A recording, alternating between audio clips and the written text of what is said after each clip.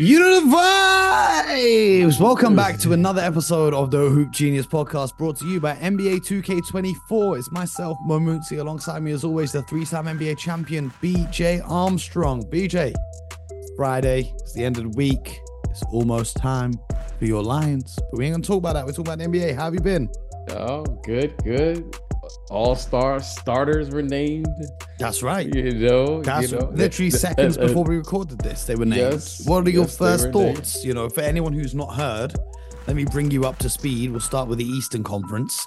In the Eastern Conference, you have Giannis Antetokounmpo, who got the most votes, who's the captain of the team, Jason Tatum, Joel Embiid, Tyrese Halliburton, and Damian Lillard. What is your reaction? Congratulations. They were voted in by the fans. So, hey, this is what the people wanted. Those were great names, great selections, and well-deserved. I'm sure we can make some arguments that would come to mind immediately. However, there are only 5 people that can be selected. So, congratulations. The fan vote only accounts for 50% of the result. The rest of it is current players and a media panel. So it's not just pure fan voting. So Damian Lillard, in my humble opinion, does not deserve to be an all-star starter this season. It should be Jalen Brunson instead. Jalen Brunson's played almost every game. He's missed 2 games the entire season. He's averaging more points on better efficiency. And their final score was actually the same. But I think Dame had a couple more fan votes, so he got in. But Jalen Brunson deserved to be an all-star starter this season. I don't know if you've been watching Milwaukee and you think Dame is one of the 2 best guards in the East. I don't think so. I would have even maybe had Maxey ahead of Dame as well. Not being a hater on Damian Lillard, but that's just my opinion. What are your thoughts? We do this every year. There's only 5 spots. I think Maxey should be named an all-star. I think Jalen Brunson should be named an all-star. Now, whether you're a starter, what have you, I think both of those guys will be named. Now, in Dame's defense, I mean, they do have the second best record in the league, so he's doing something. He's doing something right. However, people make legitimate arguments by their play. Certainly, those 2 that you just named, those guys have having fantastic seasons. And if you add in the body of work last year by Jalen Brunson, certainly his body of work speaks for itself for the last year and a half since he's arrived there in New York. So I don't have a problem with that. Dame has been Dame. He has a high level of expectations. He's come over now to the East from the Western Conference. So, I get it. But I will be shocked, in particular, if Jalen Brunson is not named an all-star this year. He has to be. Okay. He has to be. And Tyrese Maxey on the season, I think they are currently 3rd, should be named. And if he's not named, then I think we should have a discussion. Because both of those guys. Who would your starters be for the Eastern Conference? I'm okay with those starters. That's who you would select if you were picking the all-star starters. I'm okay with that. I mean, you can go Brunson. You can go Dame. You could go Maxey. I'm okay with that. I don't think there's a large separation. No. But if you were picking, it doesn't matter. No. But if you were picking, I value who winning. is the names that you would put? I value. So you would put Dame Lillard. I value that. Okay. I have value for that. Well, over in the West, the fans valued winning as Shai Gilgeous-Alexander made the All-Star game. Or the rest of the players, LeBron, KD, Jokic, Luka, that's who you expect. Shai Gilgeous-Alexander in ahead of Stephen Curry. Now, Stephen Curry is one of the most popular players in the NBA. And listen, Shai, in my opinion, is the MVP, right? So it's not that I'm knocking him. I'm just saying I thought the fans would give more votes to Steph Curry because of him obviously being Steph Curry. But I'm not mad at this. Again, when you look at this, you look at body of work. I'm always about body of work and giving these guys the respect, right? Whether you have 10 or 15 bad games in the first 40 games of the season or whatever the case may be. And that's why I'm saying I'm not upset with Dame. Listen, if you're just saying this year, let's just say this year. If you're just, but I don't look at it as just this year. I look at like what you've done. But it's the All-Stars for this season, not your career, not last year. It's this year. Okay. Again, I just said, I'll say it again. How I look at it. I'm not saying it's right or wrong. Is I give these veterans respect for their body of work, for what they've done in this league. I get that's just how I look at it. Jalen Brunson is an all-star this year. You in could he have been named easily a starter? Absolutely, 1,000%. But I'm not in charge of it. But I want to also give respect to this guy he's been doing this for quite some time. I mean, Dame has put in some work in this league. So to me, it's just about respecting. You know, you walk in the locker room, you want to get that vet his respect. That's just me. Okay, fair play. Well, Steph, but hold on. I want to say this about Steph. Steph, I was shocked with the Steph Curry. Did you think he'd be in instead of Shai or instead of Lucas? I thought he would be in instead of Shai. I really did. Just on his body of work. Like, I was shocked with that one. Now, that one, I was like, oh, wow. Like, that one really shocked me. But Shai Alexander deserves it. 100%. They've won. I can't argue it, but I was like, wow, that's Steph Curry. You know, it's kind of like, you know, he's putting up some work this year. He's putting in his numbers. I fully expect him to be named an all-star, but I was a little shocked that he wasn't named an all-star starter. Shout out to LeBron, most all-star appearances ever. Longevity right there. But today's Friday, so that means we're answering the questions from the people, BJ. Are you ready? I stay ready, Mo. So what? So I ain't got to get ready. Now, the first question comes in from Big Con. He says, shout out to Big Con, always active in the Discord, always sending in questions. He says, do you think Jason Kidd should be fired? Well, you know, I'm the wrong person when it comes to people being fired. You know, I'm the wrong person. BJ don't want no one to be fired. Yeah, I listen. All right. Full disclosure, Jason is a really good friend of mine, right? And I know he's very competent as a coach. I know he understands the game. I know how hard it is to coach. And when you look at this team and what he's done with this team, you know, let's not forget, you know, to all of our listeners here, that this team didn't make the playoffs a year ago. Yeah, because they tanked the end of the season to keep their draft pick. Whatever they did, the fact remains they did not make the playoffs. In fact, they got fined by the NBA for tanking those games. Okay. So it's not like they weren't good enough to make the playoffs. They tanked those games. The facts remain that they did make it for whatever the reason may be. Now, I was really surprised that this team didn't make the playoffs. Now, they are still a work in progress when you look at their roster. I don't think, like, what are we fully expecting with this roster as is? I mean, I'm just being honest. Like, I think like the best case for me for the Mavs is like a 5 seed with this roster. And where are they currently? Where are they currently now? Currently 8th, 4 games above 500. And they started off really hot. And they've slipped down to 8th. But here's the thing. When they started off really hot, they had the easiest schedule in the league. This was expected that they wouldn't maintain that pace throughout the entire season. Yeah. So I don't have a problem with this roster and the way they're performing because I don't know what to expect other than they have Luka, they have Kyrie, and then go. Like, go. Like, what do you have? Like go with their Lively, roster. The rookie. Okay. Dante Exum, the reclamation project from Europe. This is what I'm saying. Like, what am I expecting here? Like, they have, you know, what they did to get Kyrie, the things I mean, this is a makeshift roster at best. So, I mean, it's easy to, I get it. We want to blame someone. You got to blame someone. Right now, I just think I think they're in a very difficult situation. I think they understand it, the people there in Dallas.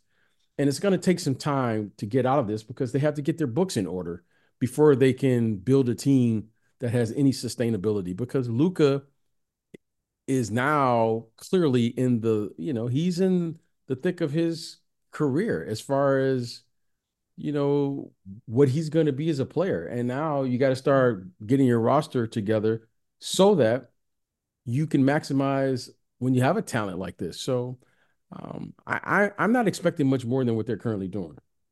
Next question is from Taliwaka Nay. He says, Mo, as a fellow NBA fan in the UK, I've never met another NBA fan in real life. My brother, what neighborhood are you living in?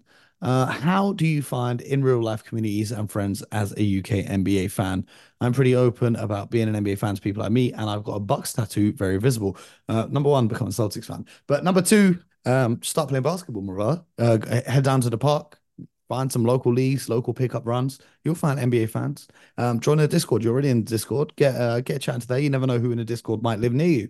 It's all love. Anytime you meet basketball fans over this side of the pond, it's a very open and welcoming community. So hopefully you do.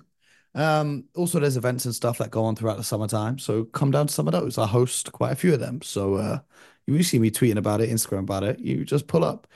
Chris wants to know about Miami's fourth quarter woes. The Miami Heat are currently minus 108th in the fourth quarter. For a team whose strength in the playoff last year was fourth quarter comebacks, Miami now fall apart after third.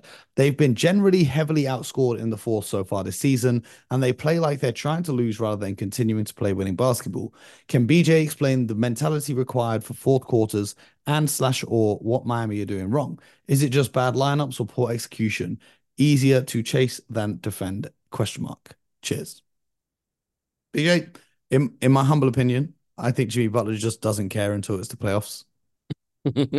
Like, as ridiculous as that answer is, I think he may have even said it by accident once. He doesn't start playing until at least after All-Star break. So I'm not too worried about the Miami Heat right now. Also, Jaime Jaquez, who's a great player for them, is still a rookie. So, he's taking time to get comfortable in this league. But what are your thoughts on Miami in the fourth quarters? To most teams, this would be a concern with me.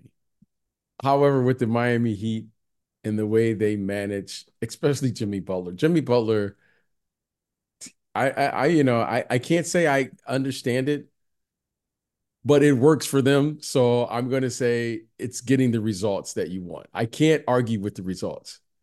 Would I like Jimmy to play in more regular season games? Of course I would. Would I like for them to close out games in the fourth quarter in the regular season? Of course I would. However, they must have some secret sauce down there that when the playoffs begin, those guys will be ready. Okay. Absolutely.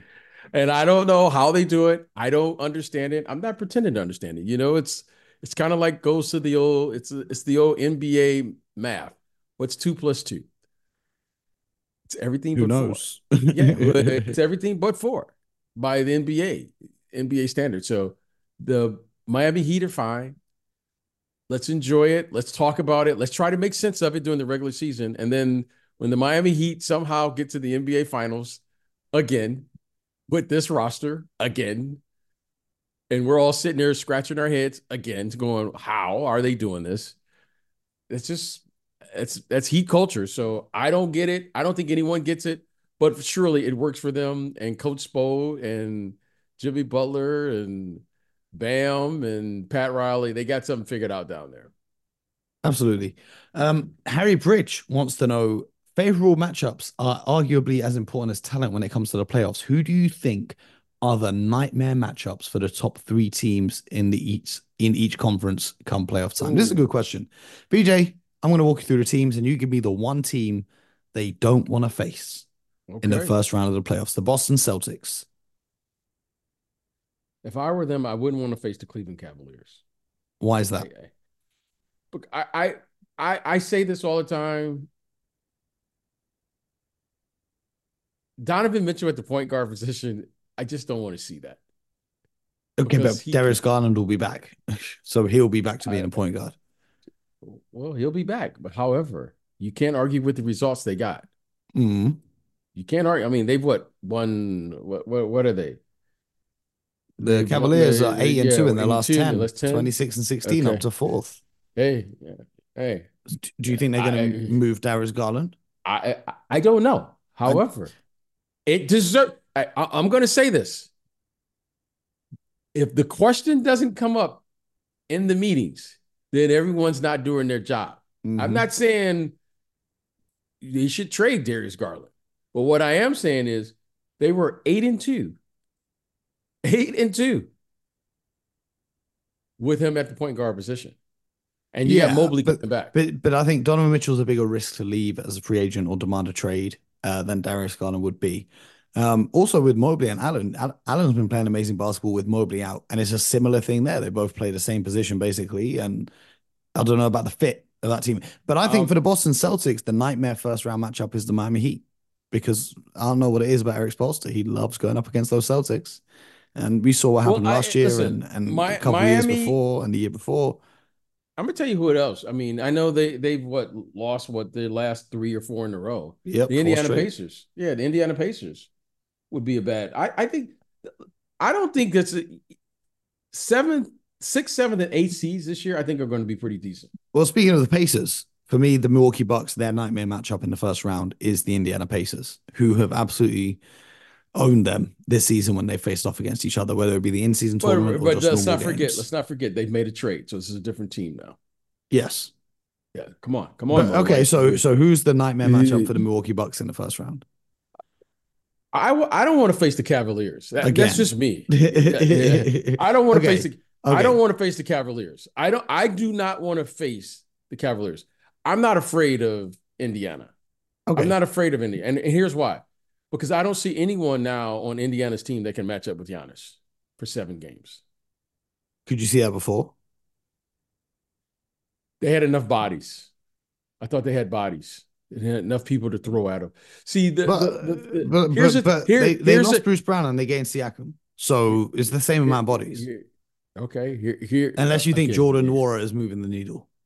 Here is the thing that concerns me with the Milwaukee Bucks. Athletically, they are not an athletic team. Yeah, we said this yesterday. And the Indiana Pacers play at a very fast pace.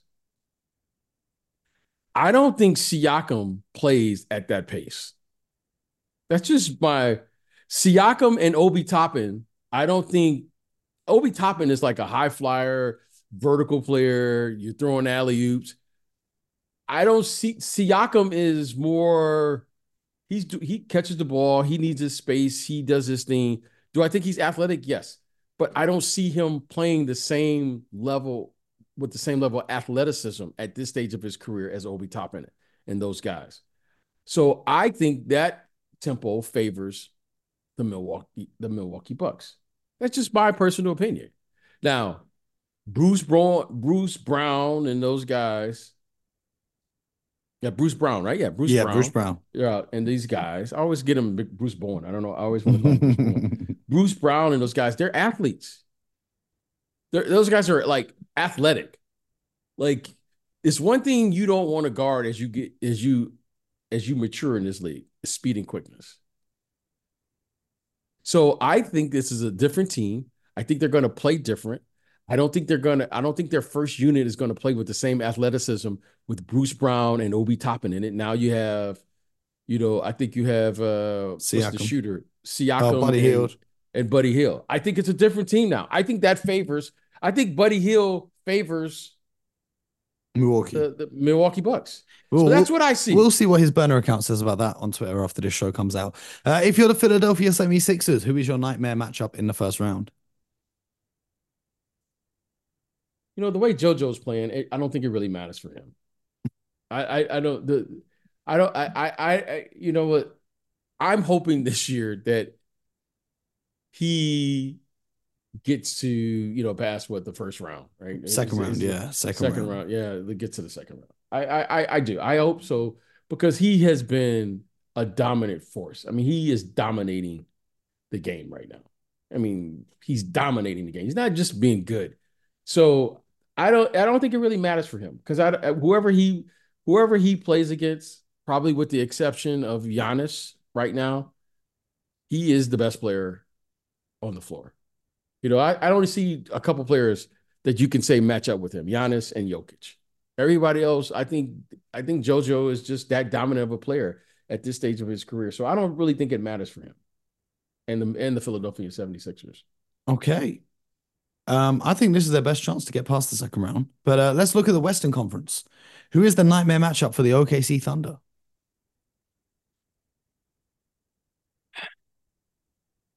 You know, my Sacramento Kings, I kind of picked them to finish in the upper part of the Western They haven't Conference. lived up to their expectations, They given have what they not. did last season. They have not. Kind of maintain that level. So I'm going to say this because, I just don't like their matchup, even though they haven't been playing well throughout the course of the year. They kind of been up and down. It's the New Orleans Pelicans. The Pelicans still are a problem, and I still think that Brandon Ingram and Zion, that's just a matchup nightmare for anybody. Mm-hmm. That's a load to have to be able to guard those two guys along with CJ McCollum and Valanciunas and Herb Jones and all those guys. I just think they've been underperforming. However, this team is very capable. They're very, very capable. And I think they may be better the way their team is constructed. They may be better in the playoffs than they are during the regular season. I hope so. The reason. Yes. Yeah, I hope so. So I wouldn't, if I was OKC, that's one team I definitely wouldn't want to play just because of their size, athletic ability. But I wouldn't want to play them in the playoffs, no matter who they're matching up against.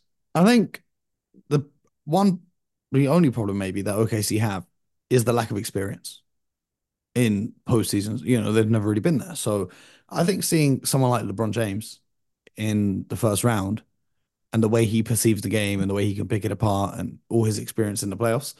And then Chet Holmgren having to see Anthony Davis with all of his experience as well might be a little tricky. I'm not saying that the Lakers would win. I don't think the Lakers would win that matchup, but I just think it might give them a little scare. Who's the nightmare matchup for the Timberwolves here? Well, when you start, if they finish first or second, they're going to probably see Dallas. They're probably going to see New Orleans. I would say Dallas.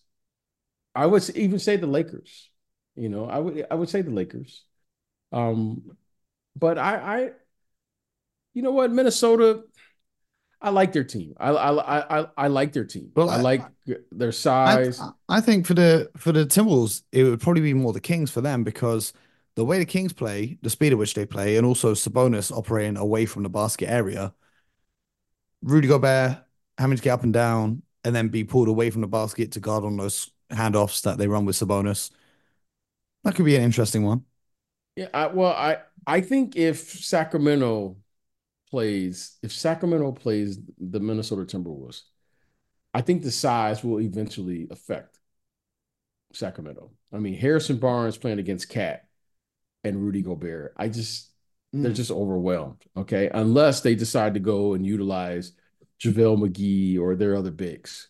Okay. I just think at some point, the lack of size and how they are committed to playing small.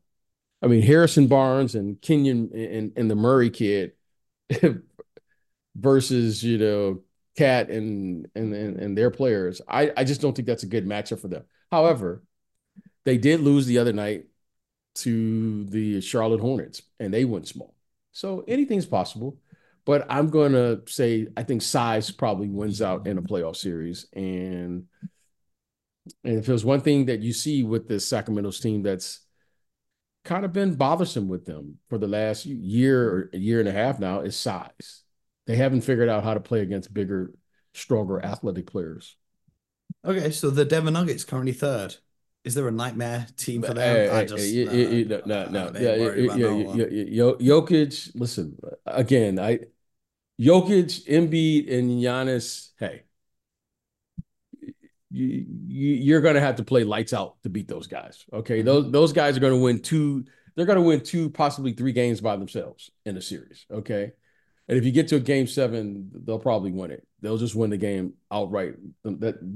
All three of those guys are that good. So Jokic, just get him there and he'll do the rest. So I don't see any problems with him. But you're going to have to play lights out as a team to beat him. James Lanigan wants to know, out of all of this season's active players, who do you and BJ think has the most promise to be a good head coach in the future? I am not good at picking coaches, like, and I mean, BJ says he's not good at picking coaches, but he don't want no one to be fired. This is a no, bad I spot to know. be in. Well, I'm gonna tell you something. Like people ask me all the time, man, did you know Steve Kerr was going to be a coach? No, I didn't, and I played with the guy for years. I didn't like. I didn't think Doc Rivers was going to be a coach. Played against him for years. I didn't guess that Mark Jackson was going to be. Ty Lue. I never suspected. Luke Walton. It just never occurred to me. Guys end up being coaches or wanting to be coaches. I would think if you wanted to be a coach, you would at least talk about it, right? If Mo becomes a GM, I would be like, oh yeah, like he talked about that. Yeah, I could see that. Spoke that into existence. I'm waiting Yeah, for the but day. if you're with someone for years and they never talk about it and then they do it, you're like, huh? Like They make you move in silence, man. Shout out to. I think the obvious answer is Chris Paul because that's just the obvious. I don't think Chris Paul. I don't think Chris Paul. I don't think a lot of players want to play for Chris Paul coach. This is one thing I have learned about coaching. Very rarely does a great player become a great coach. Shout out to Jason Kidd. Yes, very rarely. That's what I said. Very rarely. It's because of the way that I think. And it might be a little random and unexpected. I think Patrick Beverley.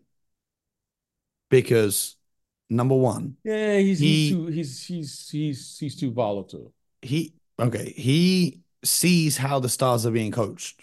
He has the observation, so because he's not a star player himself. And then from what I've heard other players say about him, how he comes into practice and the coaches say we're doing X, Y, Z against this team, and he says no, we're doing this because this player's tendency is to like the way he studies the game and every matchup and his emphasis on defense.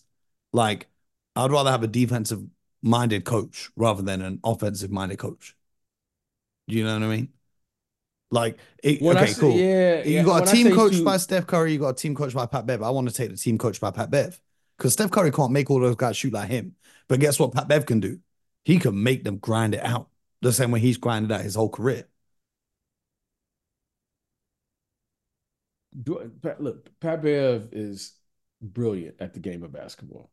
However, what makes Pat Bev is his personality. Mm-hmm. And as a coach, you can't do that. And if he can't be Pat Bev, then who's he going to be? Maybe he matures a little as he grows older and retires. No. What makes him Pat Bev? But maybe it's just a different version of Pat Bev as he becomes a coach. Playing is about you. Coaching is about them. See that coaching is about them. It's not about we're making this about what Pat Bev is going to do. Playing, it's about you. Coaching, it's about them. That's how the game works. That's how this game works. Now, you know who I can see being a good coach? Mm-hmm. Like Derek White. Derek White, yep. Okay. The best coaches, in my opinion, are the guys who are on the bench. I hear it. And the reason though, and I looking back on it, I should have seen Steve Kerr. Why? Because he's a guy that came off the bench. I should have saw Doc Rivers. He was a starter and a guy came off the bench. I think it's really hard for people. Well, I mean, Derek White has been the starter this season. Yeah, he was only really a bench player last season. Like Ime Udoka, for instance. Like those guys make the best coaches to me. Okay. Well, shout out to Pierce McGlinchey who also asked the same question. Yeah. I don't know. I mean, you just, but I think the guys who are on the bench are probably the best coaches. Mm-hmm. Those guys who had to come up with kind of tough, went to the G League, kind of sat on the bench, maybe fought their way to become a rotational player. Sometime, I just don't think Pat Bev. I don't think Pat Bev's personality fits. But you just described his career path. But we'll see. We'll see. the guys from the With the English podcast want to know, can OKC make a deep playoff run now, or do they need to trade in some of those picks for some Absolutely, they veteran championship can. experience? We've discussed this Absolutely. before. We discussed this Yeah, before. They're saving their absolutely. financial flexibility, and they can. And even if they do go out and lose in the first round somehow, it's good experience for them, and they'll be back next year. I'm not mad at that. David Snell wants to know, why is Joe Tsai allowing the Brooklyn Nets to cruise towards being the most irrelevant franchise in the NBA? No coaching change, no front office change, have none of their own picks.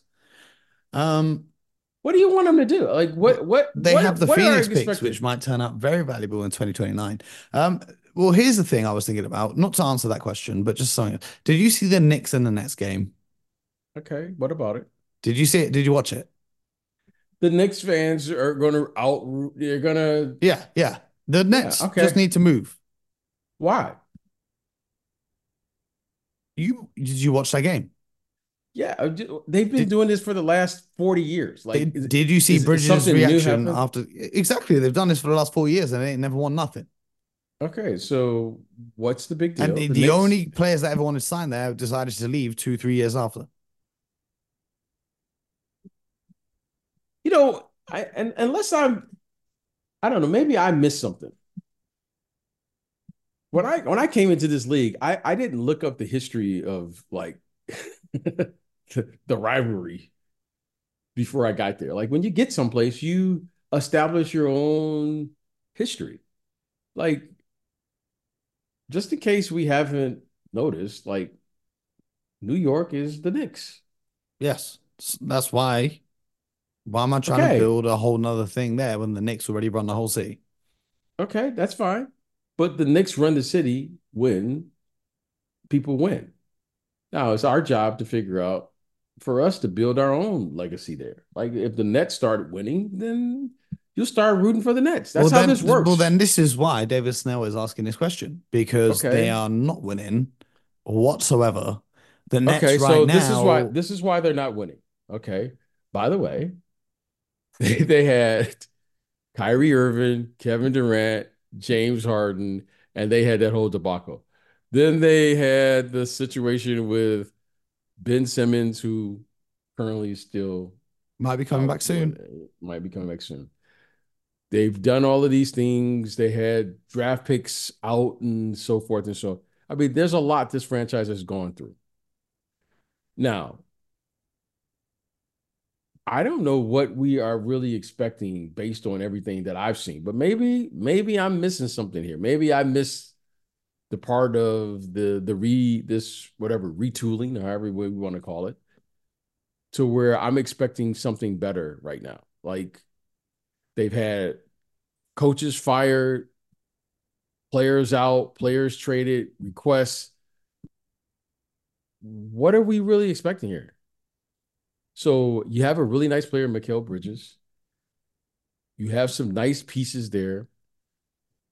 You've gone through, I mean, it seemed like the last 2 years or 3 years, it seemed like all we were talking about was everything but basketball there.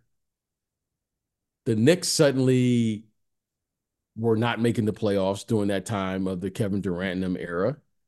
And all of a sudden, over the last year and a half since Jalen Brunson arrived, suddenly now things have turned around.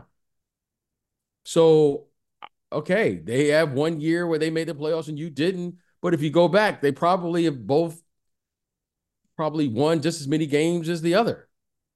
So I don't understand what the big deal is. However, if you said right now, the Knicks' future probably looks a little brighter right now, but things, as you know, turn around in a hurry. I think Brooklyn is a terrific destination. The Knicks have a lot of history. I mean, they've won a championship. Shouldn't they have a better fan base? Shouldn't they? I mean, am I missing something here? I mean, is this like, hey, I showed up, you should root for me? Or do you have to actually do something? Mm-hmm. Well, let's do something. What can the Nets do? What can Joe Tsai do as the owner of this team? What Joe Tsai and these guys could do is to stabilize this franchise and say, these are the guys we're going with. How about that? Stabilize your franchise. Like, you've gone through so much over the last 5 years, right? Just look at their transactions over the last 3 to 5 years. I mean, it's been unbelievable. what they've gone through. So when you look at their team, just stabilize the franchise. Well, I want to ask you if Jack Vaughn is the right coach for them, but I know what your answer will be, so I'm not going to Jacques go there. Vaughn, okay. So, all right, we before you can start doing the coaches, let's get some players who we know are going to be there. Let's stabilize that. Like, who's there right now that we think is going to be there for the next 2 or 3 years? Just name who Bridges, you. Bridges. Who else? Cam Johnson. Okay. And so here's the thing. Nick Claxton last year to end the year, to start this year, everyone's talking about, oh, he could be in a defense player of the year race. Where his minutes going? Cam Thomas, who to start this year, everyone's talking about one of the most improved players. Where's his minutes going? And that's down to the coach. Okay. So let's talk about So we could really say Bridges, Johnson, uh, Claxton, Cam Thomas. There's 4 players, but now 2 of them are having a minutes cut. okay. So let's talk about Claxton or whatever. Something is going on with Claxton, why he went from last year. I don't know what happened. I don't know if it's injury or what have you. But I do know this as a player and looking at a roster. It's been interesting to watch this kid. What's the kid you just named? Cam Thomas. Cam Thomas. Because you have Cam Johnson and Mikal Bridges, who are basically wing players. Yeah, Cam Thomas is a guard. Yes. So where is he going to play? At the guard position. Okay, well, that's where Bridges and these guys play. That's what I'm saying. Where are his minutes? Well, like I just don't see a lot of minutes. I think he's a good player. Clearly, he scores and da da da da da da. However, if I remember correctly, they awarded Cam Johnson a contract, so he's gonna play. Oh yeah, I think Phoenix did before the trade, but yeah, so he's gonna play. Bridges is going to play. Dinwiddie. Dorian Finney-Smith. That's what I'm saying. That's what, like I just think there's a logjam there, unless I'm missing something. But maybe it's just me. So okay, so now we say this guy should be playing. Okay, all right, great. Well, let's say that. So now we're going to question the coach. All right, we can question the coach. That's fine. But this guy took over in a very difficult situation, and if I remember correctly, they made the playoffs or they were somewhere near it. Mm-hmm. Against Philly.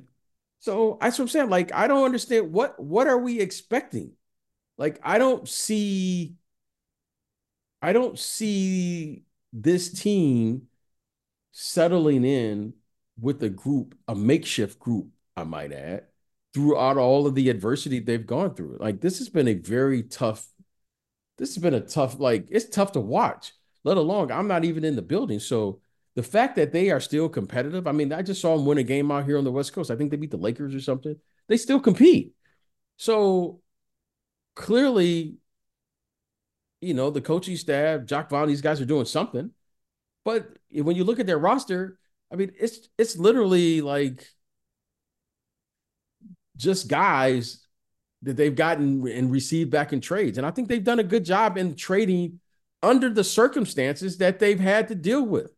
I mean, they've had to make some very difficult decisions there in Brooklyn, and somehow they survived it. Well, so I mean, it's not like they could get relegated or anything. So of course they survived. Like you're trading Kevin Durant, you're going to get some sort of decent return. Anyone could trade Kevin Durant for a decent return. That until you have to trade Kevin Durant. Anyone can do anything until you have to do it. Right? I agree with that. I mean, I don't. That's tough. I just think that's tough. That's a tough scenario. But you may be right on that one. Well, Hamza wants to know, do you think rookies being drafted to usually the worst teams in the league hinders their growth? Now, this is a double-edged sword because rookies being drafted to bad teams, they're obviously in a losing situation. But on the other side of that, they get more touches and more opportunities than they would if they were drafted to one of the better teams. So 50-50. BJ, what's your take on it? If you're a rookie and you're one of those tiny guys, do you want to go into a winning situation where maybe you're just a role player, or do you want to go into a losing situation where you can be you and have the ball and do what you want to do? Here's the truth of the matter. Here's the truth of the matter. Mo, I got to be very careful here. We we put all of this stock into draft picks. You know, my good friend here will say, "Oh, this guy, they got 3 picks. Oh, they crushed it. Oh, they got this. I don't their think I've future's ever bright." used the phrase "crushed it" in my Oh yeah, life. yeah. Gosh darn, they Mo, crushed yeah, it. you are get very excited about draft picks. And I cringe every time I hear people get excited about draft picks because first you got to get it right. Like drafting is very difficult. We love it when someone gets it right. Oh, they stick their chest out, but it's very difficult to draft correct. Second, the reason you have a high pick is because you are, you know, not a good team. That's why you have a high pick. Traditionally, Mo, the very best players in our league who've come into this league through the draft have been drafted in the lottery. Because of how young these guys are coming into the league now, the question has to be asked, are they ready to perform? And the answer is clearly no. But they're still coming to the draft. So we've disguised it in the NBA and we say, we're into what? What do we do, Mo? We develop players. Now, so wait a minute, let me get this right. So your team is bad, and then you're going to draft a player that you have to spend 3-4 years to develop. And then we make up terms like trust the process. And we do all these things. Now, when is the last time we've seen a player come in his rookie year and then at least get his team to the playoffs or the play-in, just to get him into the play-in game? When the last time that happened? I need to look it up. Oh. Now, the last player I could recall where that happened was 2008 with Derrick Rose when he came into the draft. They were the 8th seed. That's the last time I can recall right off the top. I don't know for sure how factual that is. The problem is we're in a stage now in the NBA where we've placed more substance on developing players than actually performing. That's an NBA problem. So, getting back to the question, I just think we have a problem in saying the following: we've placed so much into the draft, we place so much stock into assets, as they refer to them. Not me, that's what they refer to them as, and we put all of this, I guess, what's the word I'm looking for here? Clout or whatever it is into drafting players when clearly we don't have a return on the investment until years down the road. Maybe that's why most teams value veteran players because experience counts. So if you want to be good in this league, you better have experience. Well, all right. So I would lean towards how valuable. I can't think of a better prospect than Wembanyama in the last 20, 30 years. Since 2003. Yeah, I can't think of it. I mean, this guy, Wembanyama is an elite prospect. However, what do they have? How many wins they have? Not enough. Okay. Not enough. So that says it 8. Right there. Okay. So that says it right there. Right there. Now, and this guy is putting up monster numbers, by the way. Don't get me started on him. I mean, I watched him last night versus Chet. Wow. Watching him just in the league. I mean, what's his name scored 70 against them the other night. Embiid. And he's Embiid, yes. And he still had like 33 and like, you know what I mean? Like he's doing this in like 28 minutes. I mean, 26 minutes. Like the other night he had like he had like 27 in like 24 minutes. I mean, he's just doing things now that's just like, yeah, he's been averaging 24 points in like a 20-minute restriction. It's crazy. Yeah, it's like it's ridiculous. So I would love to see players invest in themselves and say, I want to be one of the first players to come in since whenever and make an impact on winning. To me, that would be, because that to me is what I mean, think about this. Think about this.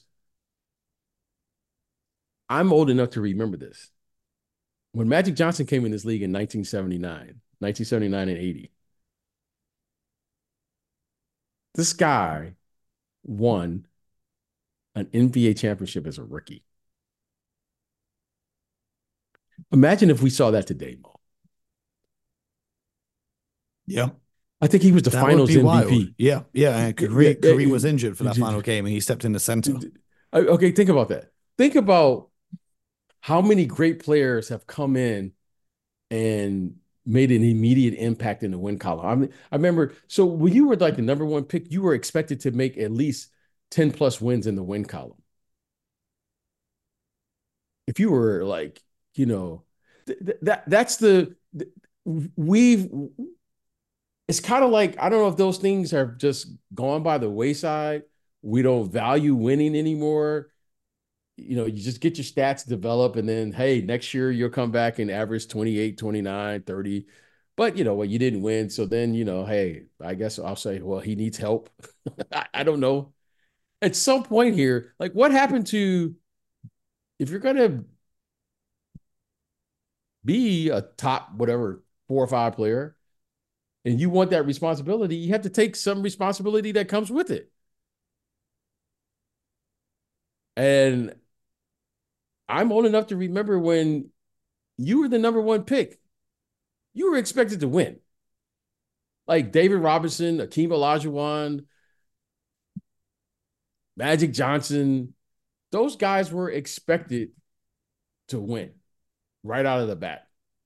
Now, when Shaq came into the league, I mean, but again, I don't know. It's a new time, so I guess I don't know where that fits, but it's a new time, it's a new era, and unfortunately, now we don't expect these guys to.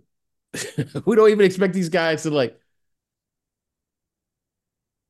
I mean, the whole idea that you have 10 teams that can get into like extra games. Like, is that asking too much? Okay, but just to go back to the question, do you think being on the worst teams in the league hinders their growth? Do you think Wemby would have developed more if he was on a competitive team rather than being on the Spurs? Okay. I'm drafting you because you're that good with the number one pick.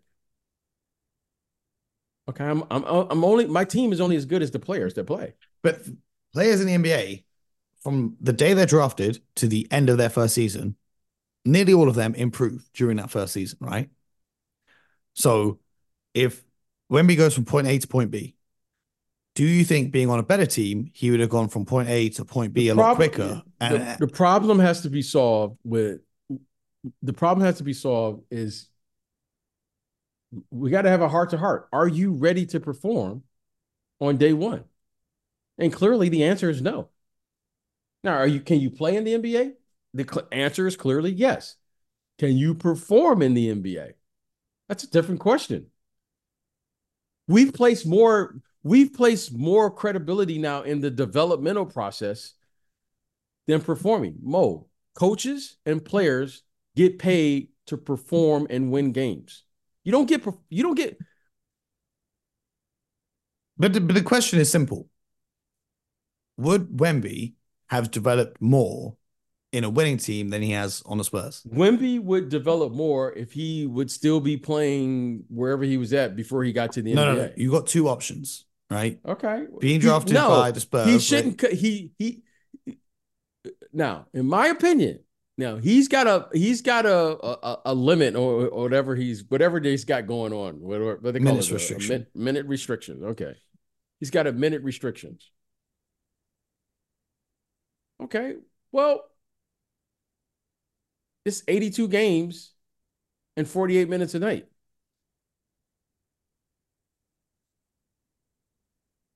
I'm drafting you number one for a reason. Okay, but that's not the answer. That's not remotely answering the question I'm asking. Okay, well, all right. Ask the question again. Would Wemby have developed more by being drafted by a good team rather than the Spurs? Because you watch the Spurs, guys aren't even feeding him the ball at the right time. You're playing with worse teammates. You got to, defensively, your teammates are making more mistakes. Offensively, they're making more mistakes. So if he was drafted to a good team, do you think that would help his develop more? Or do you think by having a lesser role, byproduct of being in a good team, it would hinder his development? According to what I've seen, as far as winning and losing, if Wemby went to the Milwaukee Bucks, where's Wemby going to play? Where's he going to develop? So the answer is no then. It's a loaded question that can't be answered. It's not a loaded question. It's a fan in the Discord asking the question. If he's going to the Philadelphia 76ers. Okay. I'll rephrase it. What's better for development? Being in Chet Holmgren's situation or being in Wembanyama's situation? Okay, Chet Holmgren. Aside from the fact he missed last season with injury, right? Okay, this is what I'm saying. Being on the 1 seed or being on the 15 seed? Which is better for a rookie? Okay.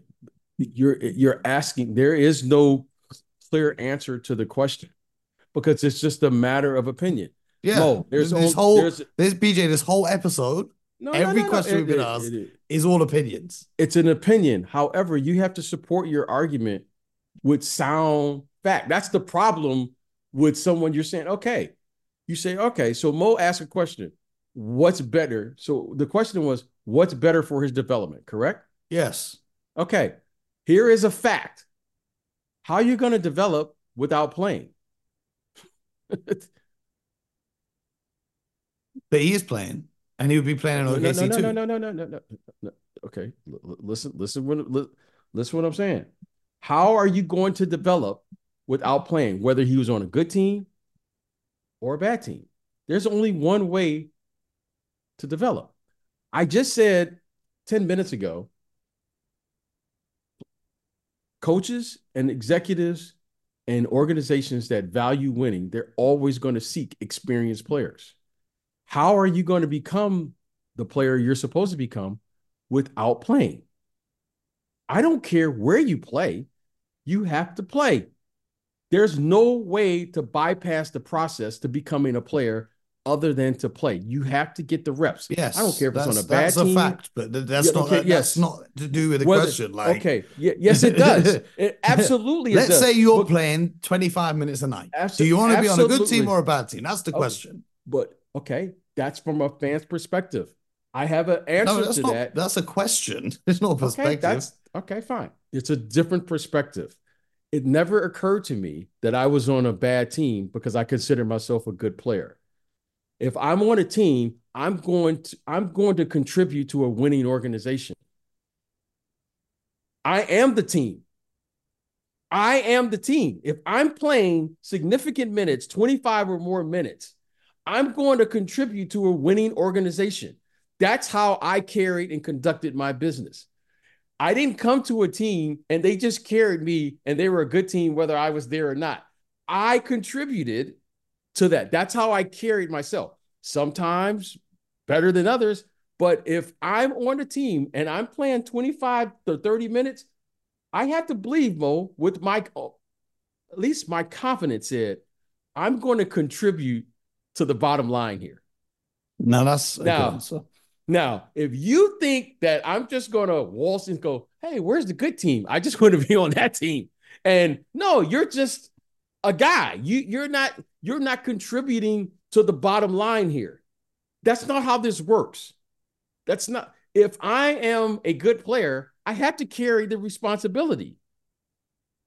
If I want to be the top guy, I have to carry myself with the responsibility of saying, I'm going to affect whether we win or lose. Now, if you don't want that responsibility, turn it over to someone else. You can't just say, I'm on a good team and I showed up. Oh, I'm on a bad team. Well, I don't want to be here. I didn't contribute to that. No, if we're at a bad team, I have to like say, well, maybe something I'm doing is not right. So when they ask the question, I get it why you're asking it that way. However, when I played on teams that weren't good, I didn't say they were a bad team. I looked at myself and said, hey, man, what am I doing now that I wasn't doing when we were winning? I feel like I'm doing the same thing. So before I get into the circle of blame and start blaming other people, I got to first look at myself. So Wembanyama, there's no way to develop without playing.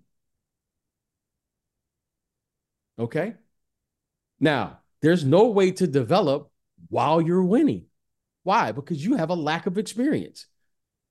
Winning basketball is a different game than developing basketball. So when you're developing, I'm going to allow you to play through your mistakes. We can look at a player now, Kuminga. Kuminga is a really, really good player. However, winning basketball is a different game. So I understand the question. Yeah. So you've answered the question. In answer to the question, it doesn't hinder the growth of a player by being drafted to one of the worst teams because it gives them the chance to go out there and play through the mistakes. It does hinder it. And why does it hinder it? Winning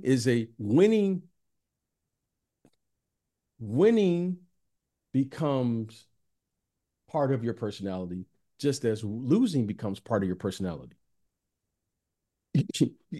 This is what always, believe it or not, these people are not just machines. Winning becomes a habit, losing becomes a habit. If you learn how to lose, losing will just become part of your makeup. Once you learn how to win, that will be part of your makeup. This is the delicate balance that I struggle with in this era. Under no circumstances do I want to go through a season where I'm winning 5 to 8 or 10 games in a year. Especially as a young player, there's no confidence. You don't know how that person is going to respond under that level of duress. So thinking that you just are developing while you're losing, no. You hear people say this all the time, but I get it. No one talks about it. Winning is very, very difficult, and you don't take that for granted. Oh, well, we got this player. We're just going to win. That's not how this works. You don't turn the switch on and you don't turn it off. So my problem is I don't see people who just lose and then they flip a switch and then they just start winning. That's not how this works.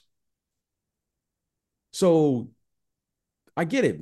The question may sound that way, but that's not how this works up here.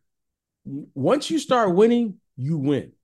Once you start losing, you probably lose. Why? Because where are you going to learn how to win? Where are you going to learn? Well, we're going to see how it fares for Wemby's development by being on a losing team, because I still think that he is not going to end up his whole career being a losing player. But we think that. However, we don't know how it's going to affect people. That's very true. And we don't know Detroit Pistons. We don't know the effects of losing on young people. These young people have never lost. Anyone will tell you this, and then I'll let it go. The worst part of this NBA experience is when you are losing at a consistent rate, because it just seems like it'll never end.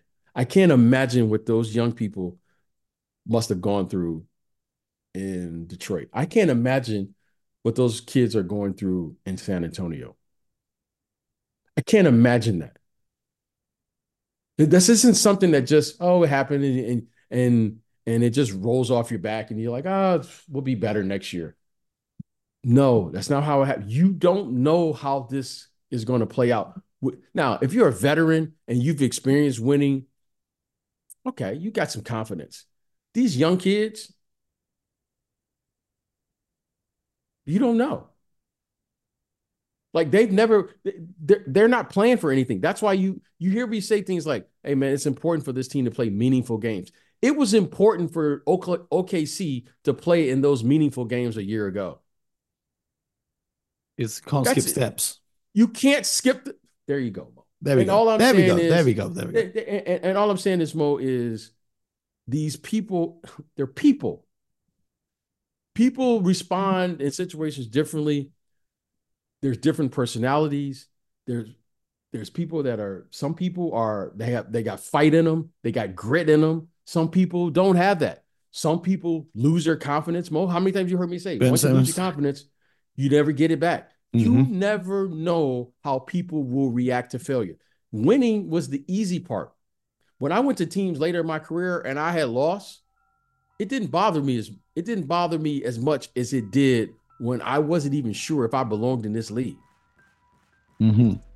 That's a fact. Like, I hear you, bro. These when you're a young player in year 1 or 2 and you start losing 10, 11 in a row, you mean to tell me you just walk away like, yeah, man, I know I got this. Don't even worry about it. Yeah, but hey, I know what we do. We just tanking right now. But next year, it's gonna be on and popping. No, that's not how that works, Bo. Now, when you're a vet, you'll be like, I know what they doing, man. They only playing me 20 minutes a night. They just making sure da. Okay, you understand. You got a little something to hang your hat on. You don't know, Mo, what these guys are going to do. So, yep, that's true. Well, the final one here is from Taliwakane again. He says, I'm a landscaper and I get to listen to podcasts all day and I'm not too busy. So I usually get to watch 1 or 2 games a day once I'm home. My brother, you have the best life. Chilling, making gardens look nice all day, listening to podcasts. You're living the dream, bro.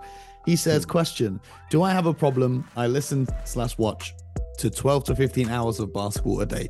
My brother, the only way that would be a problem is if you weren't listening to the Hoop Genius podcast, but you are, and you're even in the Discord, so you have the opposite of a problem.